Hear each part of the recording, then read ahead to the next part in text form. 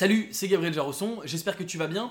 Aujourd'hui, je te fais un petit retour sur ce qui s'est passé ces derniers jours, ces dernières semaines dans les crypto-monnaies, ce que ça veut dire pour moi, ce qui s'est passé, les réflexions que j'ai à ce sujet-là en cours et les décisions que j'ai prises.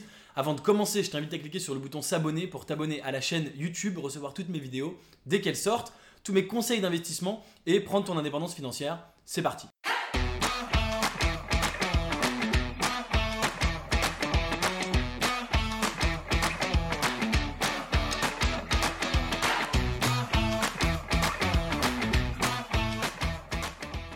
Si tu suis un minimum ce qui se passe dans le milieu des crypto-monnaies, tu as vu que depuis début janvier, c'est la catastrophe, c'est l'hécatombe. Tout le monde sur Internet parle de FUD, FUD, pardon, Fear, Uncertainty and Doubt.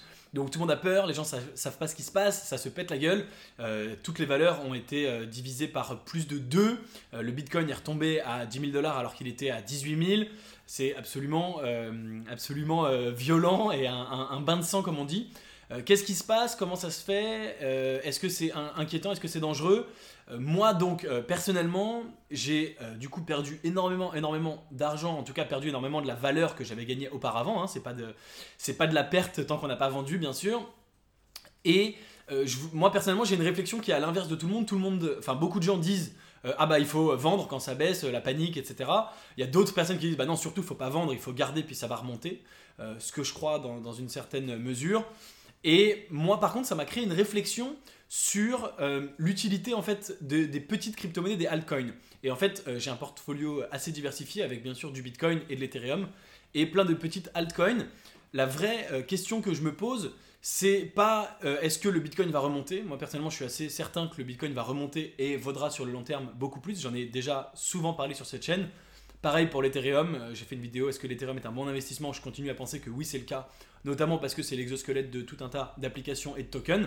En revanche, ça a amené chez moi toute une réflexion sur les petites altcoins, notamment sur finalement leur survie, leur utilité dans plusieurs années. La question que je me pose, c'est est-ce que ces altcoins vont survivre? Le Bitcoin et l'Ethereum vont survivre, mais est-ce que ces altcoins vont survivre encore 2-3 ans?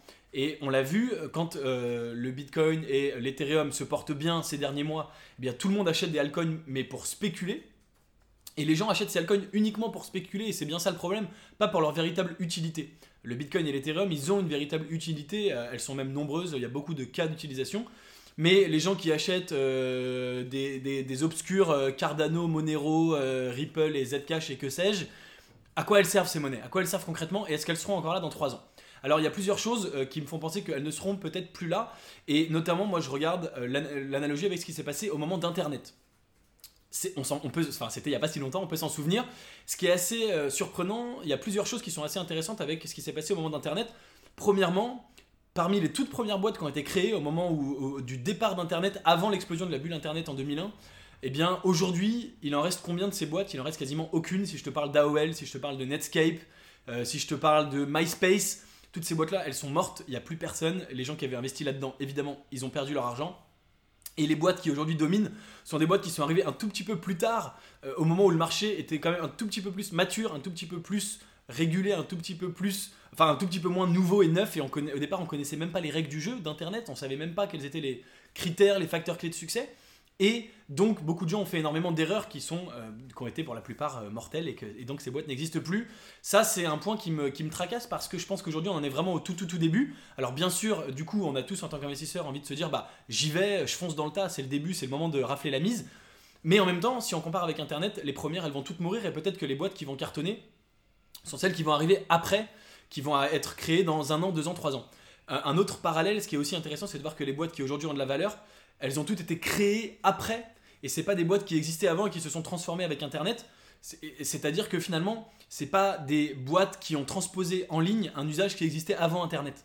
Et on voit l'exemple des journaux qui est assez intéressant, qui ont beaucoup de difficultés, qui maintenant arrivent à peu près quand même après 20 ans à faire de l'argent sur Internet avec un modèle payant, mais qui est encore un peu compliqué. Et ça dépend, il y a encore beaucoup de gratuits et ils ont beaucoup souffert et continuent à beaucoup souffrir de ça. Mais finalement, les boîtes qui cartonnent, c'est des boîtes qui ont inventé des nouveaux usages. Donc, c'est Facebook, c'est le réseau social, ça n'existait pas à l'époque. C'est Uber, alors le taxi existait, mais la notion d'Uber n'existait pas. C'est Google, tout ça, c'est des nouvelles fonctionnalités. Google, c'est pas la transcription en ligne de quelque chose qui n'existait pas avant. Il n'y avait pas de moteur de recherche hors Internet. Enfin, alors on peut essayer de dire qu'il y en avait, mais pas vraiment. Or, attention, et c'est là où c'est important, aujourd'hui la plupart des ICO, la plupart des tokens, la plupart des coins essayent de répliquer quelque chose qui existait avant la blockchain et de dire c'est pareil mais avec des tokens. On le voit tous les jours. J'ai parlé sur cette chaîne d'expertise. Expertise, c'est des experts, mais rémunérés en tokens. Il y a Utrust, dans laquelle j'ai investi, qui est donc le paiement mobile avec des tokens. Il y a tout un tas de choses. Il y a donc, comment ça s'appelle? Zut, j'ai un trou. Telegram, voilà, qui fait de la messagerie comme WhatsApp, mais avec des tokens. Donc ils font toujours machin avec des tokens. La question c'est, mais à quoi ça sert ces tokens? À quoi ça sert? Alors bien sûr, on l'a vu, si tu dis je fais un token, tu lèves plein d'argent. Il y a une boîte qui fait du thé qui s'appelle Long Island Iced Tea et qui a rajouté le mot blockchain dans son nom qui s'appelle Long Inc Blockchain et qui instantanément a vu le prix de son action doubler. Donc c'est vraiment un effet de foule et c'était juste le nom. Hein. Ils ont dit dans leur description qu'ils allaient s'intéresser à éventuellement explorer des pistes autour de la blockchain et le prix de l'action a doublé en quelques heures. Donc c'est juste hallucinant, mais il faut bien se poser la question de quelle est la véritable utilité, est-ce que ça va durer dans le temps, et si on se rend compte dans 1 an ou 2 que finalement la plateforme de messagerie, le token n'apporte rien, que la plateforme d'expertise, le token n'apporte rien, que le paiement mobile, ça fonctionne très bien aujourd'hui et qu'il n'y a pas besoin de token, est-ce que toutes ces boîtes vont pas mourir? Donc, voilà un petit peu l'état de ma réflexion aujourd'hui. Je suis du coup assez inquiet, assez pessimiste sur les altcoins, pas sur le court terme ou sur le moyen terme, mais sur le très long terme. Je suis toujours aussi optimiste sur le Bitcoin et l'Ethereum, mais je me pose vraiment la question d'est-ce qu'ils vont passer ou pas. Évidemment, on ne sait pas, c'est très dur de faire des prédictions, surtout quand elles portent sur l'avenir. Du coup, ce que je te propose, c'est de me donner ton avis en commentaire pour qu'on puisse échanger. Mais vraiment, en tout cas, je t'invite à réfléchir à ça, à l'utilité de toutes ces altcoins, tu en as peut-être.